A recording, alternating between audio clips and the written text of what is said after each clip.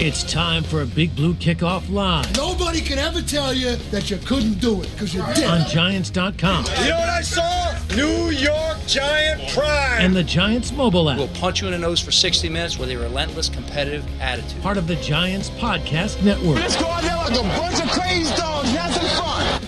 Happy Thursday, everybody, and welcome to another edition of Big Blue Kickoff Live right here on Giants.com and the Giants mobile app. John Schmelk, Paul Dottino with you. The phone number is 201-939-4513.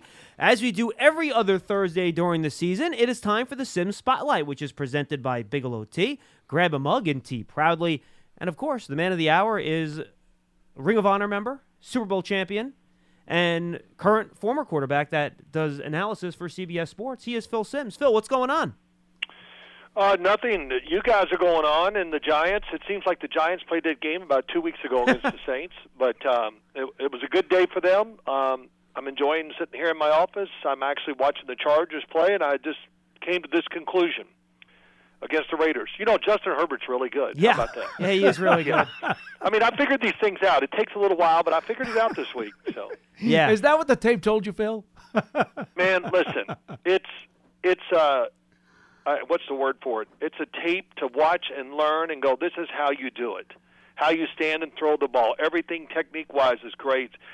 Finding the next receiver. Everything you want in a quarterback is there. So not to get off on the Los Angeles Chargers, but, wow, it's really amazing, second-year player, how well he's playing. Well, let's talk about the quarterback for the New York Football Giants, Daniel Jones, who you can argue maybe had his best game of his career against the Saints, Phil, against a good defense in a tough building. Career high in yards, leads his team to a victory with 2 drives at the end of the game, one in the fourth quarter, one in overtime.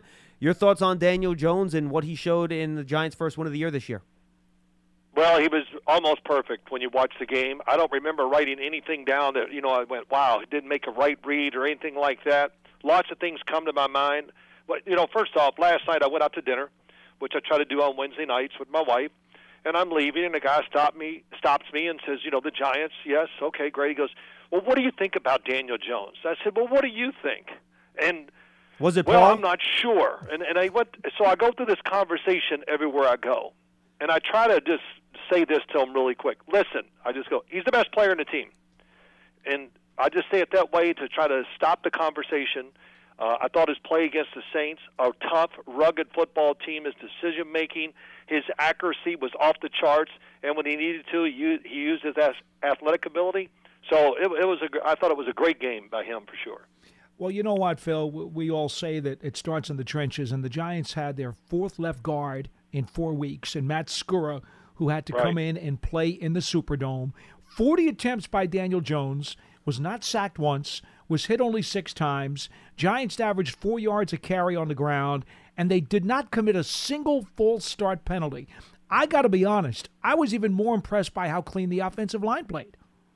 I'm not going to disagree. Listen, when you play the Saints, everybody thinks of Sean Payton as high-flying act. It's not. They're about toughness on both sides of the ball. They're a big physical team, and I thought that was a really interesting thing just watching what I could on Sunday in the studio, but then watching the game again, that they went in there and they fought the Saints and made it a fight and were as physical as they were, because if you don't, then they're going to embarrass you.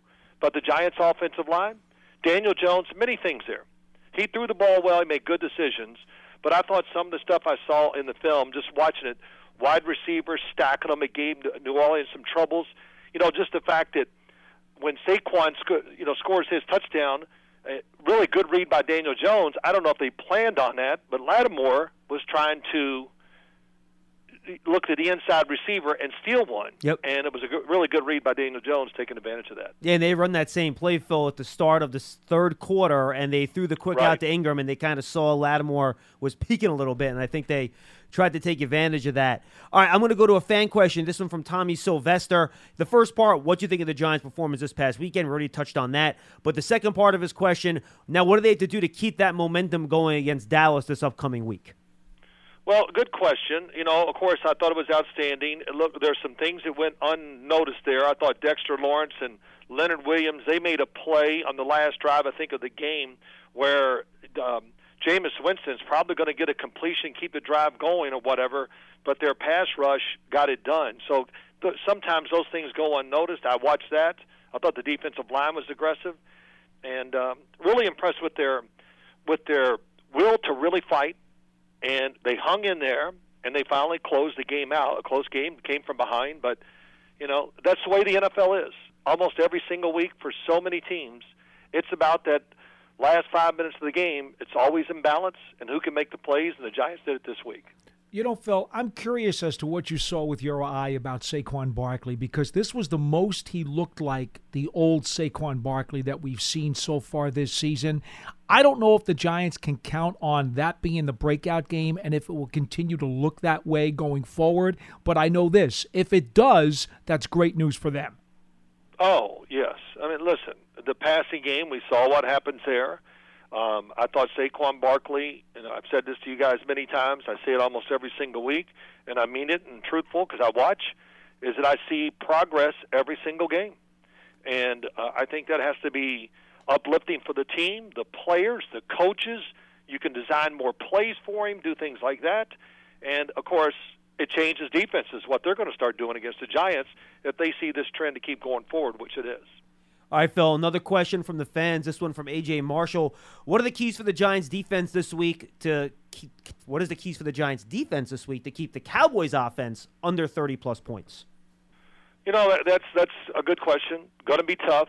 I think it's this. The Giants secondary has to have one of its really good games or play really well. And I say that just so it gives the defensive line just a little more time to either get in the way of Dak Prescott or, get a sack or something like that would be great. But, be aggressive, all these things. But, of course, it's almost, I'm making a counterpoint to myself. You got to be careful because they have great speed, lots of routes, lots of different plays, and they're always looking for ways to get deep down the field. So really tough assignment for the Giants secondary, but I thought they played really well against New Orleans, and I expect them to get better and play well this week. To build off of that, Phil, the Giants gave up, 170 yards on the ground last week. Blake Martinez is out for the season. This was the first full game that he missed. How much would that alarm you going up against the Cowboys offense that is really running the football extremely well? Well, it's not the greatest thing that we can have happen to the team, that's for sure. But I tell you, I just have really good faith in the defensive line of the Giants, that they can stay in there, hold their own. And this Cowboy offensive line is still not the offensive line we saw years ago. So when I look at it, I just say, hey, the Giants defense has got to come through. Dexter Lawrence, all those guys, they got to play big and they got to hold their end up. So if the Cowboys start throwing the ball and they get time and they start running the football well, then that place, that stadium, the emotion, they ride it. And if that happens, it's going to be a tough day for the Giants. Phil, but this defense, let me just say this real quick. Yeah, please. The defense of the Cowboys, it's better, okay? We all know that. But it's not something I look at and say, hey, the Giants could put 30 points on the board against this defense too. So I think that's going to be an interesting matchup. If Daniel Jones gets time, I think they can throw the football on the Cowboys and have great success. Yeah, Phil, I agree 100%, and that's exactly where I was going with my next question. The Cowboys have given up a bunch of yards, but they've been what I call a big play defense, right? They get that takeaway or that turnover that ends drives. And Trayvon Diggs specifically, 5 interceptions, 1 in each game this year. Going back to last year, he was a ball hawk as well. If you're a quarterback and you're dealing with a corner like Diggs that likes to read the quarterback's eyes, anticipate what's coming, make plays on the football, how can you take advantage of that? What can you do as an offense to make that defense pay for that type of aggressive posture? Well, Trayvon Diggs, I loved him coming out of Alabama. I thought he really had great skill. In other words, he reads the quarterback, kind of reminds me of Aqib Talib, maybe Richard Sherman in his heyday. They can see the receiver and the quarterback at the same time, and they can take advantage of that. But also the quarterback can take advantage of that, which I've seen both of those guys get burned for touchdowns because the quarterback makes a move or does something quick or makes them think he's going somewhere else besides right at him, and they gamble. And when they do that, that's when you get touchdowns, which we saw this past week with Lattimore. And when I see Diggs, I kind of think of the same thing. He's trying to do both, read the quarterback, read the receiver, and sometimes you do that, you're going to give up big plays, so we'll see if the Giants have a way of taking advantage of that technique that he has. Phil, I hate to keep flopping back to the other side of the ball, but we haven't mentioned Dak Prescott yet. And the numbers, I have not seen but one Dallas game. I saw the game against the Chargers. I have not seen their other games. The numbers are sticking off the page like he is off to the best month of his career. I don't know how much you've watched of him so far, but how good has he been? Well, he's been very good. I've watched every throw. I think the game plans that he's been given to him have been very good. The Charger game was, they didn't score a lot of points, but it was the game where both teams were up and down the field the whole time, but they made mistakes. But Dak Prescott has been extremely accurate. The scheme has been really good. They mix it up in many ways with, power, finesse. I think Kellen Moore has done a great job. But Dak Prescott's throwing the ball the best I've ever seen him. And he's one of those quarterbacks. Every year he has stayed in the league, he has become a better thrower, a better decision maker. And right now, listen, if he keeps playing like this, I hate to do these things, but he'll be in that thing. Who's going to be the MVP of the NFL? Because the numbers he's putting up with those receivers and that style of offense they run is going to give him a chance to do that. Phil, I'm fascinated by how the Cowboys are using Micah Parsons. First week, he was an off-ball linebacker. Weeks 2 and 3, with the injuries they had at the edge, they put him out there at defensive end and, that Leo linebacker spot. And he basically killed right tackles and left tackles for 2 weeks. Then against the Panthers last week, they put him back at off-ball linebacker, use him more of a blitzer. They use him in coverage a little bit. How do you think they're going to utilize him this week? And what are some of the keys for the Giants to limit his impact on the game? Wow, listen, it's going to be interesting. And what they're doing, they're just giving him opportunities and moving him around because he can do it all. And when he moved to defensive end, I guess that was in week 2. Yep. Yes. And I thought, okay, let's see how this works. And I was expecting nothing. And then I watched the game, I was like, oh, my gosh. He looked like he was drafted to be a defensive pass rushing specialist. So he has great intuition, understands the game well, too. That's why they put him at linebacker. They want to blitz him. They want to put him on the edge. Just keep you guessing. But they know he just has that ability to do it. Reads things well. And it'll be interesting to see what they do. I would always expect him to get his number of rushes from the outside because he's had success. And crowd noise, all those things. Giants, their offensive line, whatever, they're going to try to get some guys on the edge, of course, when you look at it, and he would be one they'll try to take advantage of. Phil, when looking at this Dallas speed defense, speed is the number one thing that comes to mind with that D. Do you think the Giants are well advised to continue to use Barkley a little bit outside on the boundary like they did last week and use Tony and gadget play kind of things so that you can get them confused with some misdirection and stuff of that nature? Or would you just line it up and play it straight and say, look, our guys against your guys, we think we can win? Well, no, I would not do that because I think in this day and age, in this league, the more deception you give, I can't believe I'm going to say this, but the analytics tells you when you shift in motion and you do these things, I don't call them trick plays. I call them keep the defense honest plays. And I've been taught by many people over the years that you got to have them in. We see the Patriots do it every week. We're seeing the Cowboys doing lots of different things. And I think the Giants on the same, what they did last week, you got to find ways to, get them chasing the cars. I used to hear Parcells go, don't be a car chaser, he'd tell the defense. Read your keys and do the right thing. In other words, there comes a car and you're the dog and you roar, then a car goes the other way, you stop and chase him. So when it comes down to it, you get nothing done.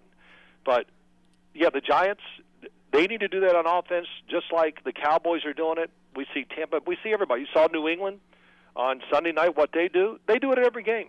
And I think that should be not something you do every once in a while. I think you need to have those plays in every single week now in this league. Phil, final fan question. This one a two-parter from star of Screen and Stage, David Futternick. His first question, also, despite coming off a big win, what do you think the Giants' biggest worry should be? And when you look at their roster, the thing you worry about the most, if there's a hole there going forward. And then also the second part of that is, who was your favorite teammate when you were with the Giants? Oh, I couldn't say one guy, one favorite teammate. I had a great relationship with most of my offensive linemen. Tony Galbraith, Maurice Carthon, of course, Phil McConkey, we know that. So a lot of them. When you're on a team, especially on your side of the ball, you're around each other so much, you do become good friends. And when we run into each other during off seasons or whatever, we have lots of laughs about some of the things that went on, the good and the bad. And when I look at the Giant roster, look, I don't look at it now and just go, wow, I see a really big hole here in the roster. I think the defense and offensive lines are doing well. The receiving core looks like it's really come on. Daniel Jones is playing well. Saquon's looking better and better every single week. I thought the corners played well down in New Orleans last week. You know, put some pressure on them, and they come up with the plays. So I don't see a big hope. I just see a team that has to go in, and they got to play solid football and all that, and they're just going to play in a lot of close games, and they got to be able to pull it out at the end. Because, again, that's what the league is about, and that's who the Giants are. And the difference between the margin of error, as I always say, is very slim for almost every team in the league except for a few elite ones, and the Giants fall in that category. So we'll see how it happens. I'm excited to see the game and, you know, watch this Cowboy team one more time and see if I really believe all the hype that's going with them. They do have a lot of stars, but I think the Giants have a chance to beat them. We'll see what happens. These NFC East games, Phil, as you well know, are always very tight and competitive, and they usually go down to the last few minutes, and we hope that's the case once again on Sunday. Phil, great stuff. You can, okay. And Phil, they can find you on the CBS pre and post this weekend as usual, right? I think I'll be there, yes. I'm going to call Boomer and ask him if he'll allow me to talk this week, so we'll see what goes on. Well, good luck with that. All right, yeah, good luck. Yeah. Okay, guys. We know Thanks that can for be tough. having me. Thanks, Phil. Appreciate it. Okay. That is the Sim Spotlight. It is presented by Bigelow Tea. Grab a mug and tea proudly. I was going to joke, Paul, we ran out of time, how since we had that last talk, the Giants have not really run Daniel Jones much. Well, I think when Phil was talking about all the different things that you can do with all of those weapons, that means Daniel Jones shouldn't have to run as much. But I didn't want to kind of throw that up at him because... I thought you would. Nah, I want to let Phil escape without getting sacked. Running scared from Phil Sims. Don't like it. All right, Paul, we did have, by the way, the coordinators talk today, and we thank Phil for joining us as always. Phil does a great job.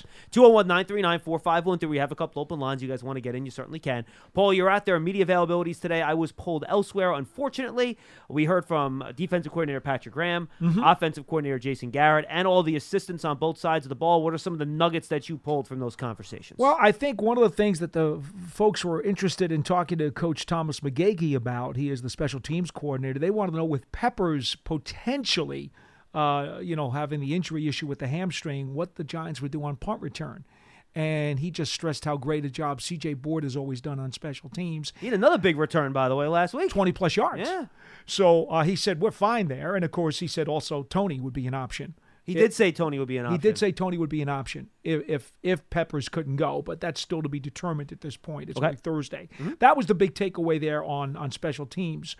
Patrick Graham, the defensive coordinator, I think the thing that he said was you've got to mix up your fronts against Dallas, sometimes 4, sometimes 5, sometimes 6. You got to keep showing different looks, and you have to disguise them all the time because he said that's the only way to limit what Dallas does because it all starts with their offensive line and their running game, and you've got to be able to take care of business there.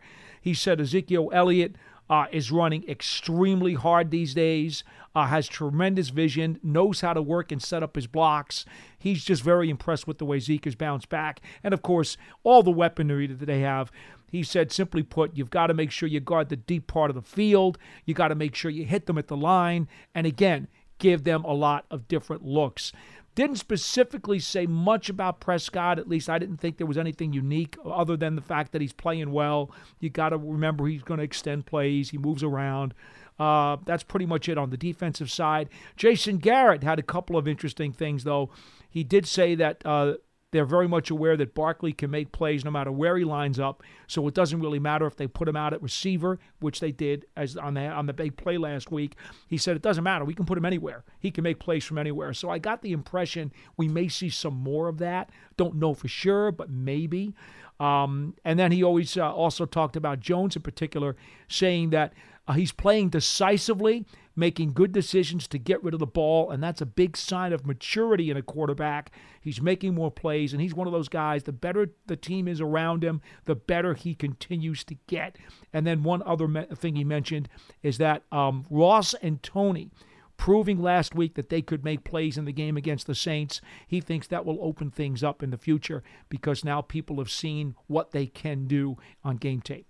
Anything from the assistants? I know those are tough sometimes. Well, I did make my ways around. Let's see. Coach Tolbert said there's no question that as soon as Ross comes out onto the field, defenses know that he was the fastest guy at the Combine years ago, and they respect his speed. And immediately, he said, that they notice when he's on the field because they know they got to guard the deep ball. Apparently not well enough last week, but yes, I agree. They had two guys back there. They did. They just couldn't keep up with him. And a great throw, by the way, by Daniel Jones. Yes.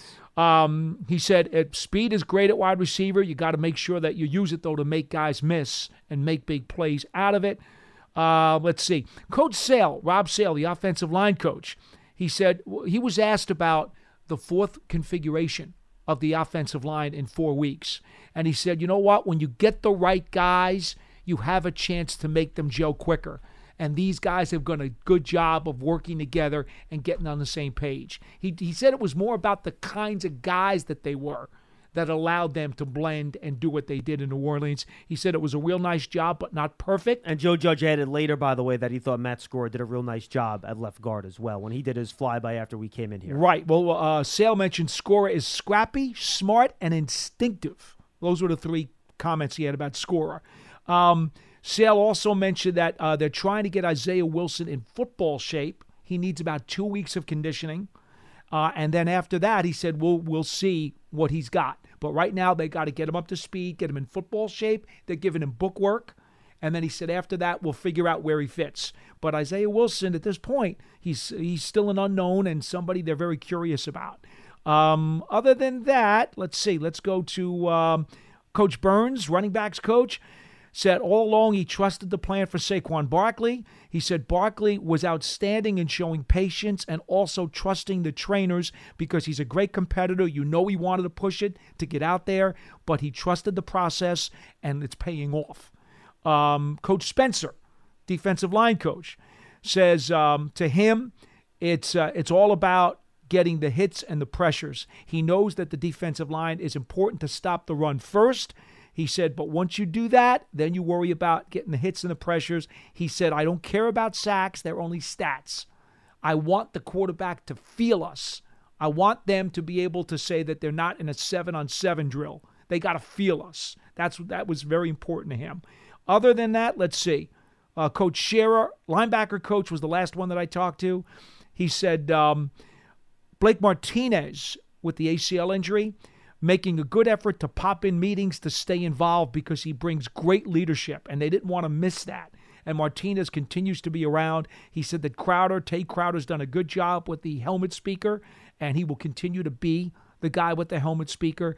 And then when I asked about Carter Coughlin, he said he is a part of certain matchup packages, but that's one of the reasons why we haven't seen him get an opportunity at this point because it just hasn't fit. And then according to Dan Salamone, on Joe Judge's quick flyby on the way out to practice, both Andrew Thomas and Leonard Williams will practice today. Both guys were phantom DNPs yesterday. If there was a real practice, it was just a walkthrough. I've texted Dan for any word on Slayton Shep or Jabril Peppers, and we'll see if he gets back to me. If he does, I will let you know. Shepard was out there. He was out there in media portion for warm-ups. In fact, I even posted the video already on my Twitter. Now, we don't know what that means, though, obviously. All we saw was him. Right. He was just doing some warm-up sprints, and that's all he was doing. And he was catching the ball from Daniel Jones and throws. But it was no plays, specifically no plays. So we don't know exactly where he stands. But, obviously he's doing a little better. The fact that he's out there is a good sign. It's certainly not a bad sign. All right, 201-939-4513. 201-939-4513. The Delta variant is spreading quickly in all areas of New York State. People who are not fully vaccinated are at greater risk from COVID-19. Protect yourself. Get vaccinated. Visit ny.gov/getvaccinated or talk to your healthcare provider. All right, let's go to the calls. Russell in Staten Island will lead us off today. What's up, Russ? Hey, how you doing, guys? We're good. Hi.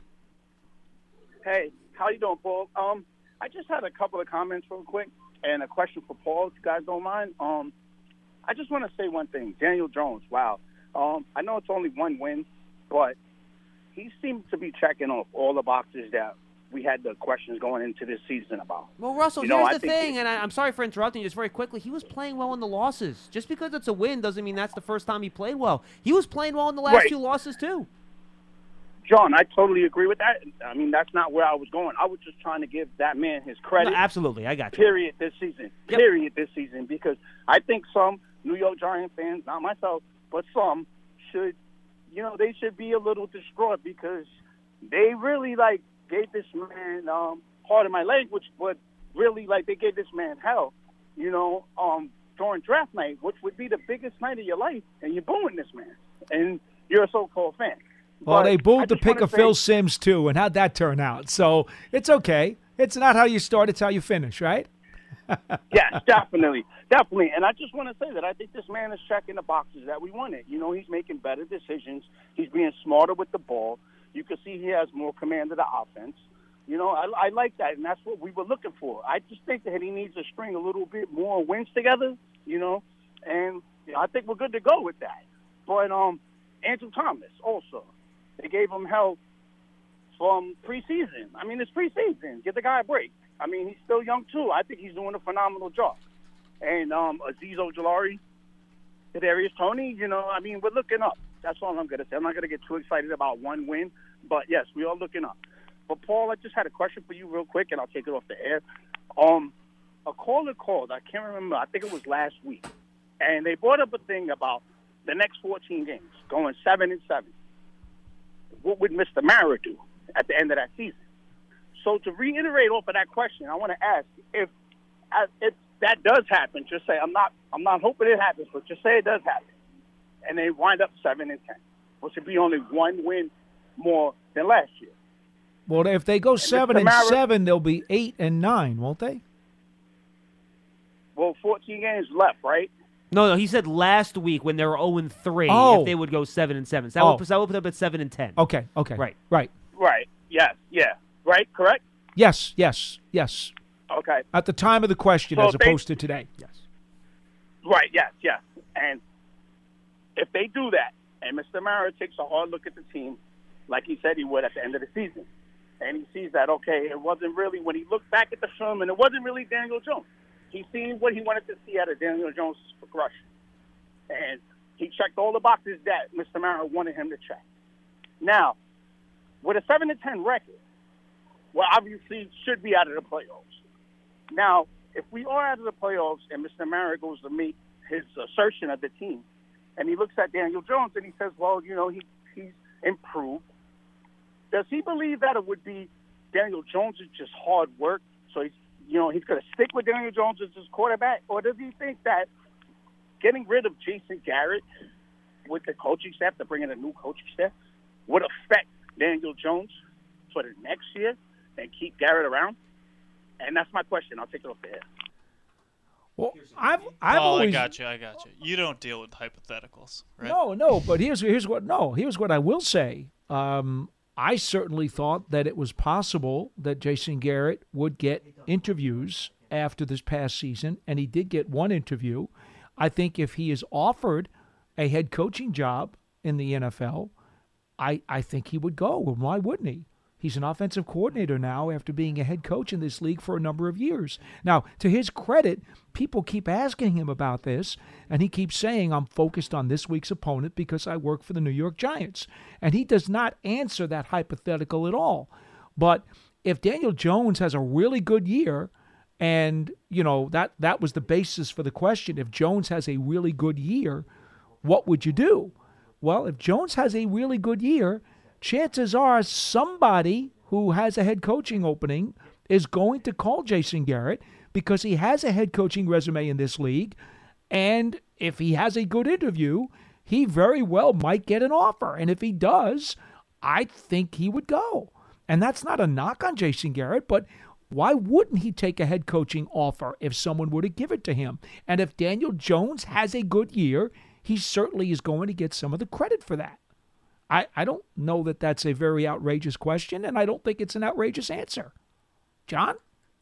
No, I don't. Right? The guy's been a head coach in this league before. If someone would offer him that job again, why wouldn't he take it? I don't. No one says no to head coach right. opportunities. So I don't see. I don't know why we're talking about that scenario now. It's a crazy hypothetical. Yeah, to me. Yeah, but in any event, really think about that's my answer. 201-939-4513. 201-939-4513. Let's go back to the phones and say what's up to Doug in Rochester. Doug, what's going on? Hey, what's going on, folks? How you guys doing? Hi. What's up, Doug? I got concerns about Dallas. First of all, on defense, somebody got to put a body on number 11. I don't care if you're running away from him. He's got so much quickness. He has to be accounted for at all times. And saying that now, Dallas defense, Kellen Moore, all he's doing is running the football and sending the tight ends down the middle. That's why I got a concern about the Giants. Who's going to cover the tight ends? And the deep backs got to cover the receivers on short yardage. And like Paul, you said, I think you said yesterday, Dallas only got one play up 35 yards. The reason why they only got one play, look at their first downs, how many first downs they get. Look at all the first downs they get on first and second down. They don't have to get big plays. They get 10 yards and all the first downs. The statistic that I cited on the report that John and I did, there have been 70 pass plays in the National Football League of more than 35 yards this year, and the Cowboys only have one of them. It was a 44-yarder to CeeDee Lamb. And I think that probably surprises a lot of people in that their offense is so incredibly explosive. They have so much ability to get yak yardage. Dak certainly has a strong arm. I think most people would be surprised that they only have one more than 35 yards. Did you look at their first down? How many first downs? No. I'm not disputing your fact. I'm just giving you an interesting stat. And Paul's not saying that means the Cowboy offense isn't good. I didn't say that. He's just saying that's how they're accomplishing things, by being a little bit more methodical and more not relying patient, on if you will. Correct, and not necessarily relying on the mega play. Yeah. Zach's not whipping it 50 yards downfield. He's just not doing it. And they haven't had to. No. Well, John, who do you think can cover Schultz and the tight ends? Because if Zeke is putting in 142 yards, basically what Dallas is doing is running the football down your throat. The safeties have to come up. That's why the middle of the field is open. The tight ends having a field day. So that seems like it's going to be a problem for the Giants because they have trouble covering tight ends. Yeah, I mean, look, Doug, when I'm making the list of people I have to worry about with the Cowboys offense, look, Dalton Schultz is having a nice year. He's literally number 5 on my list after CeeDee Lamb, Amari Cooper, Ezekiel Elliott, and Tony Pollard, and I didn't even mention Dak Prescott in that conversation. So, yeah, I mean, Dalton Schultz will get you for a couple 12-yard catches. That's cool. My bigger worry is when they put CeeDee Lamb and Amari Cooper in the slot, who's going to cover him. I think that's something you have to worry about. I think you worry about stopping the run without bringing that safety in the box. The Giants do not like dipping that 8th guy in the box. They want to keep those 2 safeties high. And the Cowboys, the reason they're so tough to deal with, and we saw this, right? They played Tampa in week 1. Tampa has a great run defense, right? So what does Dallas do? You know what? We'll play to our strength and your weakness. We're going to throw the ball on Tampa Bay because their run defense is so good. Then they get to the next week, and the Chargers say, you know what? Brandon Staley's a great defensive coordinator. He comes from the Vic Fangio school. They're going to play 2 safeties deep the whole game. Well, you know what? You're going to do that. You know what we're going to do? We're going to run the ball right down your throat. So they're not going into a game with in my opinion, with a predetermined strategy based on what they do. They're going to look at what you do. Since they're capable of doing pretty much whatever they want, they will attack you based on how you're playing them schematically and how many guys are down there in the box. That's what makes the Cowboys' offense so difficult. Well, I think they're going to start with the Giants as the run game. If the Giants cannot stop the run game, probably. The safeties are going to have to come up, and that's what I'm talking about. The receivers, the cornerbacks. Freddie Jackson, I'm worried about him because he's been kind of getting beat this year. Now, Doug, remember, the Saints were running the ball over the Giants. Giants never committed that extra safety to the box. They just said, all right, you want to gain 5-6 yards of carry, go ahead. We're going to rather not give up the big play. Now, they gave it the big play anyway, so that didn't exactly work, but that was their thought process. Yeah, but just remember one thing. Run the ball. This is they just run the ball, though. That's all he did. Jack just don't really have to do too much. What I'm going to tell you, I'm going to tell you, thank you, Doug, digs really deep into the onion. I mean, I'm pulling back a lot of layers here, John. But it's something that coordinators and coaches think about. But I'm going to go deep for you here. You may not understand it, but I'm going to go deep. Here's what happens. If you want to slow this game down, because there are 2 ways to go here. You either go into a track meet and you say to yourself, look, Giants' offensive line hasn't been running the ball real well, although it was better last week, but not real well. And we know Dallas has a lot of speed on defense, but they are susceptible to giving up a lot of yards. And Daniel's throwing the ball real well, and the Giants have great skill positions. Well, you could say, Let's get into a track meet. Try to win a 30-point game. You could do that. Well, whether you want to get into a track meet, you might have to score 30 points anyway. You may have to. With you. Now, that's what the Giants did when Eli Manning went down to New Orleans and Drew Brees threw 7 touchdown passes and Eli threw 6. The Giants went down there and said, the heck with the run. Let's get into a track meet with them. And the ball was flying all over the field. Now, that might happen Sunday. They might decide that's the way to go. The other way to go is the older, more traditional way to deal with a team that has a little bit light in the butt on defense, which is what Dallas is. They're a speed defense and they're light in the butt, is you pound it, okay? You pound it, you control the ball on the clock, keep the ball out of their offense's hands, and you just wear down their defense. Now, the other side to that strategy. Now, you better score points if you do that. That's the problem. Well, you got to finish. Yeah. You absolutely have to finish your drives. Otherwise, you've basically stuck yourself in the foot. Yeah, it's game over. Okay? Mm-hmm. So, now the second part to that strategy, and this is where a lot of people don't understand this part of it. Defensively, if you're going to play that kind of style offensively, what you want to do is not only limit their time of possession for the Cowboys, but you also want to slow the game down into a crawl on both sides of offense. How do you do that? You allow them to run the ball. So what you do is you make them be patient. On defense, you play more of the shell. You play your 2 deep safeties, and you basically say, Prescott, you're not going to beat us through the air. We're going to force you to run 9, 10, 11 play drives by running the ball down the field. The whole point being to limit the amount of possessions. Bingo. Right. Mm-hmm. You drain the clock not only with your offense, but you drain the clock with your defense because you force them to take small bites. And now you're draining the clock on both sides of the line of scrimmage. Correct. Now, there's one problem with that, Paul. The game you have to be efficient. Very well. Well, of course. And the way you're going to be efficient is that the game is going to come down to probably which red zone offense is better. Would you like that bet if you're the Giants so far this year? And that becomes the gamble. Yeah. Because look, I happen to agree with you. I think Dallas's offense has shielded their run defense from being exploited. They're only giving up 60 rush yards a game, but that's because of the attempts against them. It's not because they're not giving up. They're giving up 4.7 yards per rush play. Right. Set 3rd worst in the league, I think, 4th worst in the league, whatever it is. It's near not the good. bottom. Near the bottom. It's not good.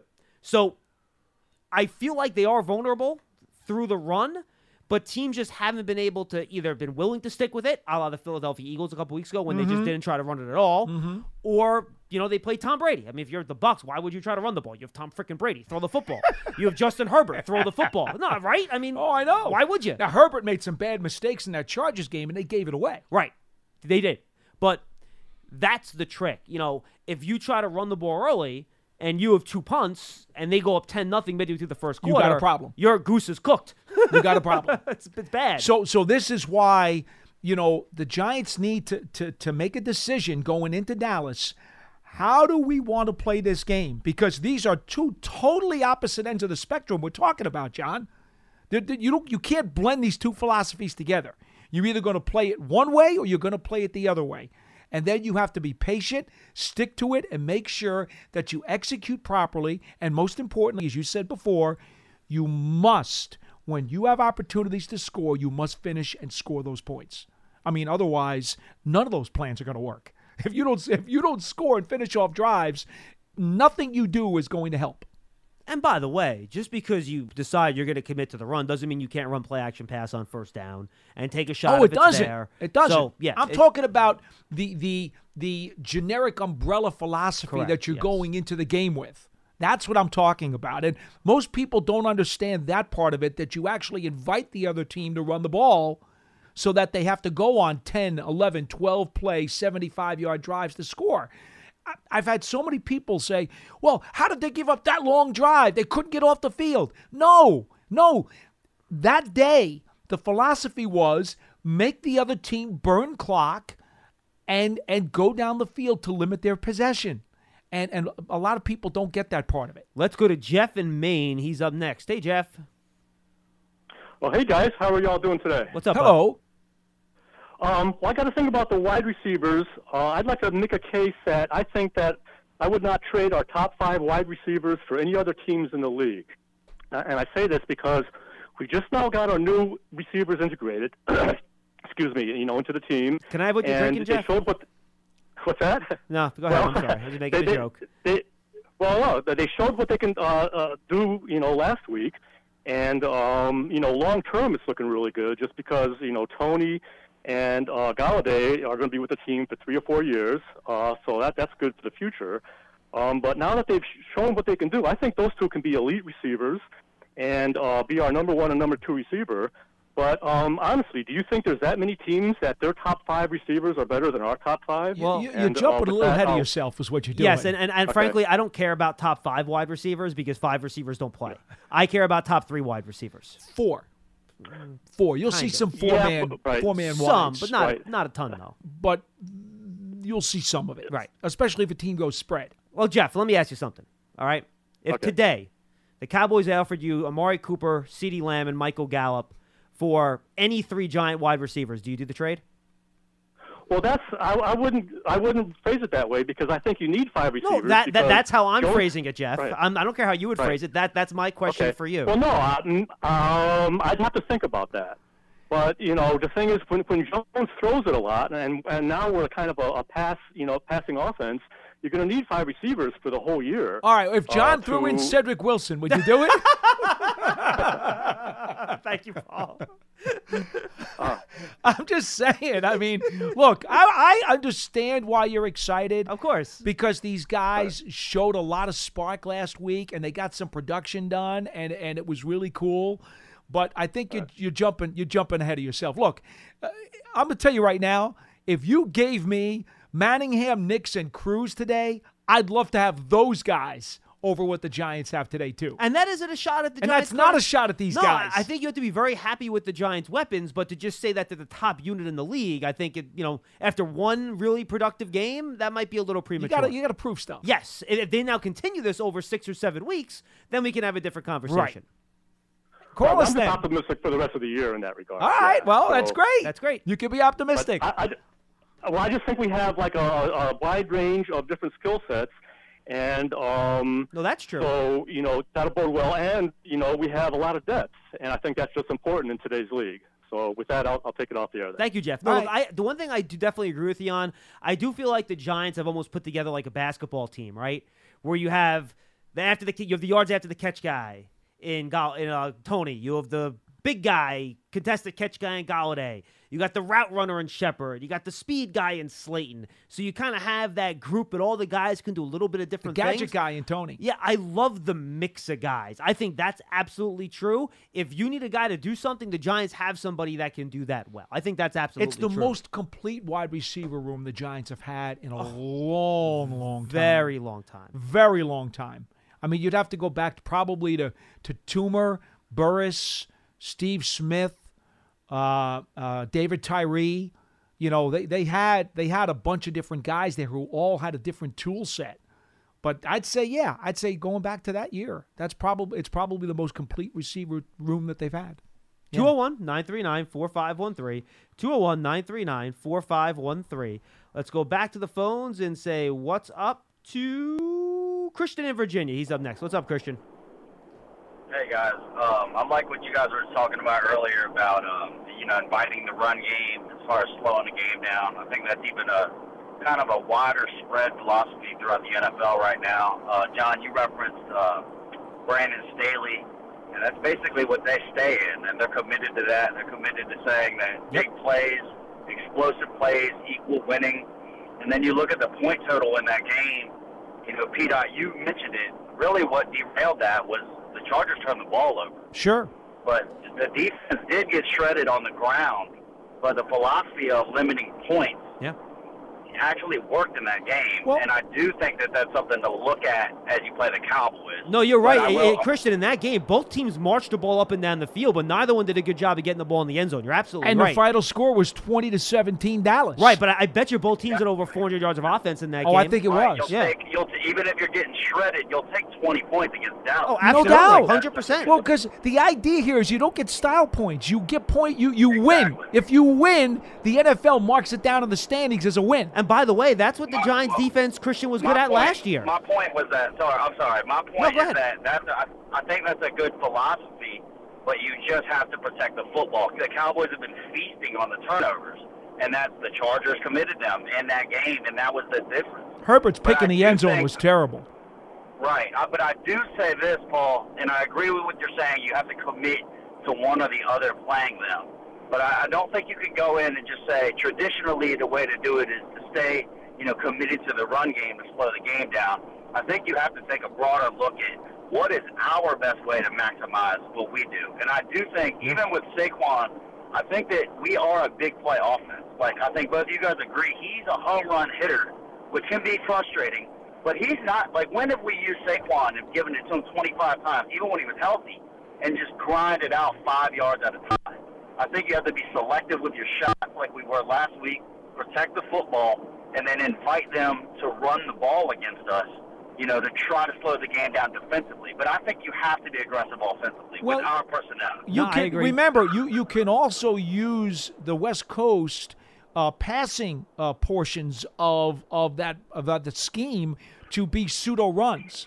So you're absolutely right. You don't necessarily have to have Barkley run it 28 times. You could very easily throw 5 or 6 little West Coast passes to him. Or, on the other hand, you can be a fundamental running team in that spot, but when you do pass, you try those play-action passes on early downs, and that's when you try to make your chunk plays. So, there's no doubt. So you put those explosive plays in, but at the same time, you're trying to use the run to draw that Cowboys safety into the box so you have a better chance to get those big plays down the field. I think, Christian, that's one thing that I think a lot of people missed, too, from weeks 1, 2, 3, and 4. One of the reasons, in my opinion, in week 4, the Giants made more big plays. One, the Saints, frankly, had a couple blown coverages in that game, which helped. Mm-hmm. 2, they didn't play as much of that 2-safety shell as we saw from Denver, as we saw from Washington, as we saw from Atlanta in those first 3 weeks. So I think the way the Saints played defense, which is a more aggressive defense, we talked about that last week, more man-to-man, et cetera, that presents more opportunities for big plays as well. You play man, you complete a 15-yard pass, guy misses the tackle, there's no one there to make the play. And then you can even get yards after the catch, not just plays over the top, right? So I think all that is kind of baked in. But look, I agree. Christian, however you bake it down in this game, the Giants have to do whatever they think is the best way for them to score as many touchdowns per drive as they possibly can. I don't necessarily care about total touchdowns. Correct. Yes, you want touchdowns per drive. That's the important stat this week. I think this, too. Winning the time of possession is useless unless you're getting 6. Yes. You know what I mean? Like, winning the time of possession, you're getting 3 really does nothing for you against most teams, but especially this team. Mm-hmm. But I do say, I'll take one more thing, and I will say this. We have a lot of weapons, and we can spread people out, and we could use, like, the West Coast stuff we're talking about. We got different guys like Tony that we could get, I think we need to be spotty with that. Just after watching Daniel Jones for 3 years, going into his 3rd year now, I just think what we did last week, coming out heavy with Jumbo and 2 tight ends, giving him a clean pocket and letting him make throws down the field, I just think that plays to specifically his strength, and we have the weapons to actually accommodate that. And then you sprinkle in the West Coast stuff here and there.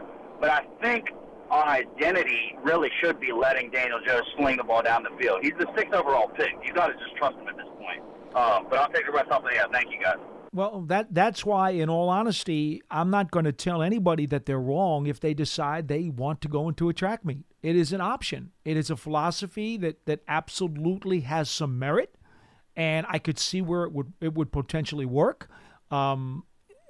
No matter which philosophy you choose, A or B, if you do not execute at a very high level, you're going to be in trouble. Not only do you have to execute well, not only do you have to finish off your scoring opportunities with points, and preferably 7s instead of 3s, but really the other part to this is, especially if you're going to go with the slowdown version, John, any turnover you make is multiplied by double. Because if you go into a slowdown version and you're going to reduce the number of possessions for both teams, a turnover becomes more than a gut punch. It becomes a gut punch and a right cross to the jaw. I mean, it will hurt you double time. And depending on the point of the game, it could be a knockout punch. Could be a knockout punch. Absolutely could be. So, this is why football is such a great game, because it's almost like the military in terms of the strategy and how you want to play it. There's not a right or wrong answer here. There's really not.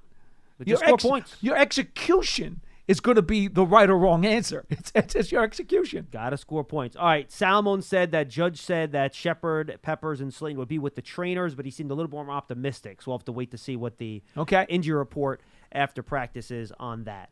All right, let's go back to the phones. Who's up next here? Let's go to Greg in Atlanta. He's up next. What's up, Greg? Hey, how you guys doing today? We're great, man. What's happening? All right, man. Just calling in to say, like the last couple of games that I've, we played 4 games, we won 1, and the Washington game and the Saints game, I saw a lot of grit in our team, and the other 2 games were close, and we just did some bad things penalty-wise, but I am very impressed with our offensive line and the grit factor. Like, I think the team is really turning the corner now because they're playing with the attitude. Even though we only won 1 of those games, I really think that we're heading in that direction.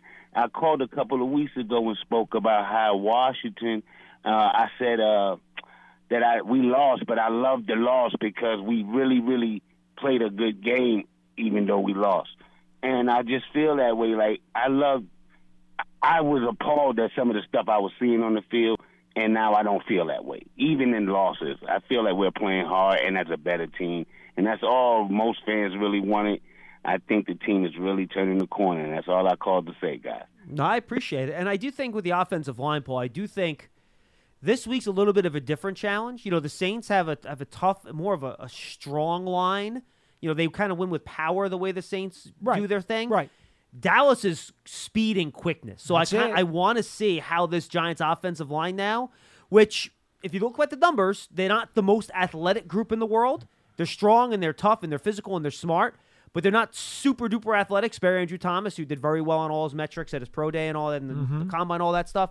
So I do want to see how this offensive lineman in pass pro deals with an offensive line that is a defensive front, rather, that's a lot quicker, faster, and they move and do stunts as much as anyone in the league. So I think this will be another, and they've had a couple already, this will be another good test for this Giants offensive line group that I think has surpassed most people's expectations. It's a different style of challenge, John. Correct. That's what I meant. That's what I meant. And what do we always say? Matchups make fights, and matchups make football games. I don't necessarily know that this is going to be an easy matchup. In fact, it may be a more difficult matchup for the Giants than the Saints, to be honest with you. How do you think I asked this to Phil. I'm going to ask you. How do you think the Cowboys will use Parsons? Oh, if they're smart, they'll continue to use him off the edge. They didn't do it last week. I know they didn't. But I've always said, I said it before the draft. I know you did. I told you that before the draft. No, I know, and I didn't disagree with you. Parsons, to me, is just... Oh, man, I just loved him there. And I kept thinking to myself, if somebody drafts him as an inside linebacker, they're making a mistake. You can't take him that high and make him an inside linebacker. Well, now, if you want to use him there maybe on first and second down, and then on passing downs you let him rush the passer, then I'd be fine with that. If you want to move him around, fine. Yeah.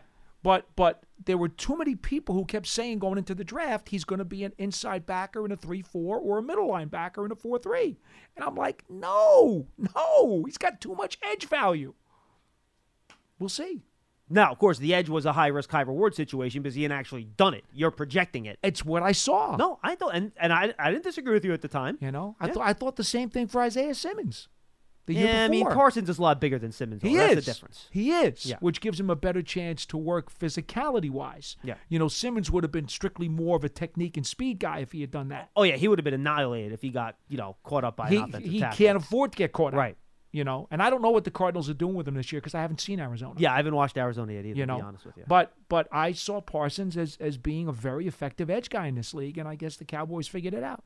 Well, it took Marcus Lawrence to get hurt, but I know. They did. Doesn't matter, right? Well, no, it doesn't. Desperation is the birth of invention. Ooh, I like that. Right? Paul getting philosophical. I like it. All right, let's go to Greg in Atlanta. He's up next. Greg, what's going on? Oh, I'm sorry. Charlie. Wait, I don't see it on my list here, Pearson. But okay, hi, Charlie. John. Hi, Charlie. Now, Charlie, you were conspicuously silent after Daniel Jones' great game on Sunday for 2 days. I haven't heard from you. I had to wait till all the hysteria got over with and everybody crowning him as I didn't see you knows tweeting. what. I didn't see you I calling. tweeted. It's been No, I was radio waiting. silence. I thought someone cut off your internet service provider up there. I didn't know what was going on. Waiting. I was Well, the waiting lobsters for got to your everyone power lines and were chill. clipping them. I was waiting everyone to chill a bit. Let's have more than just one game from this guy. No, it's And been more the than thing one is- game, Charlie. It's been the whole first part of the season. Paul and I have been trying to tell you that he's been playing well for a couple weeks before that too. You just didn't want to listen to us. Did you listen to Phil Simms, Charlie? Who, Yeah, by I the way, heard has so. great credentials. Yes, he does. But remember what I said. I said Daniel Jones needs a good to great offensive line to be successful. I said that many times. And guess what? We had a good offensive line last week. That's why he had time to look around, take his time, find the guys, get the ball out. But I watched the Dallas and the Panther game yesterday. Was on NFL Network Rewind again. And they blitzed, and they harassed, and they got after Donald. And Donald's like Jones. He holds the ball a little bit too long. And I tell you, man, this is a different defense than New Orleans is. And like you said, they're quick. Not as good. They're fast. They're a better pass rushing team than New Orleans is. You know, if we can run the ball against them, then that will help because it will slow them down. But man, if we can't, Jones is going to be in for a long day, and the old Jones is probably going to come back. So I want to see. Why does 2, it 3, seem like 4 you're games. rooting for this, Charlie? Why does it seem I like you know. want this to happen? I don't understand. You being right is not better than the Giants figuring out they have a franchise Charlie, quarterback. here's what I don't I'm just saying, understand. look, I watch Herbert. Herbert is a franchise All right, quarterback. hold on a second. No, hold on a second. What is this insatiable appetite that you have to make Daniel Jones out to be Joe Pisarcik? Why? No, I'm not. No, I'm not just tell me saying that. why. Why do you hate on this guy so much? Good question. Because he has led the league in turnovers in 2 years. No, and he 4 games. did not lead. He did not lead the league in turnovers last year. He not did even not. close. Second half of the season, he cleaned it up. He is No, not I Craig said Morton. He is not Joe Pisarcik. Get it through your head, Charlie. Or Kent Graham, He's not. or Dave Brown, All or I Danny wanna Cano. Or Tommy Maddox. All I want to see, guys, I want to see him do it more than just one game. If we win, if we beat Dallas and he plays as well as he did against New Orleans, then I will start Charlie, seeing what a different Carl, do you Daniel really Jones. expect him to throw for 400 yards a game? Nobody does Well, that. At least 300. No, right? Charlie. Okay, hold on a second. Charlie, listen. All right. While you do what you're going to do there, John. Charlie, you remember Scott Bruner? I remember Scott. Okay. I remember Scott Dave Brown. Scott came out of Delaware, and he led the Giants to a playoff appearance in 1981. And by no means was he a Pro Bowl quarterback. Were you happy with Scott Bruner when he got them into the playoffs?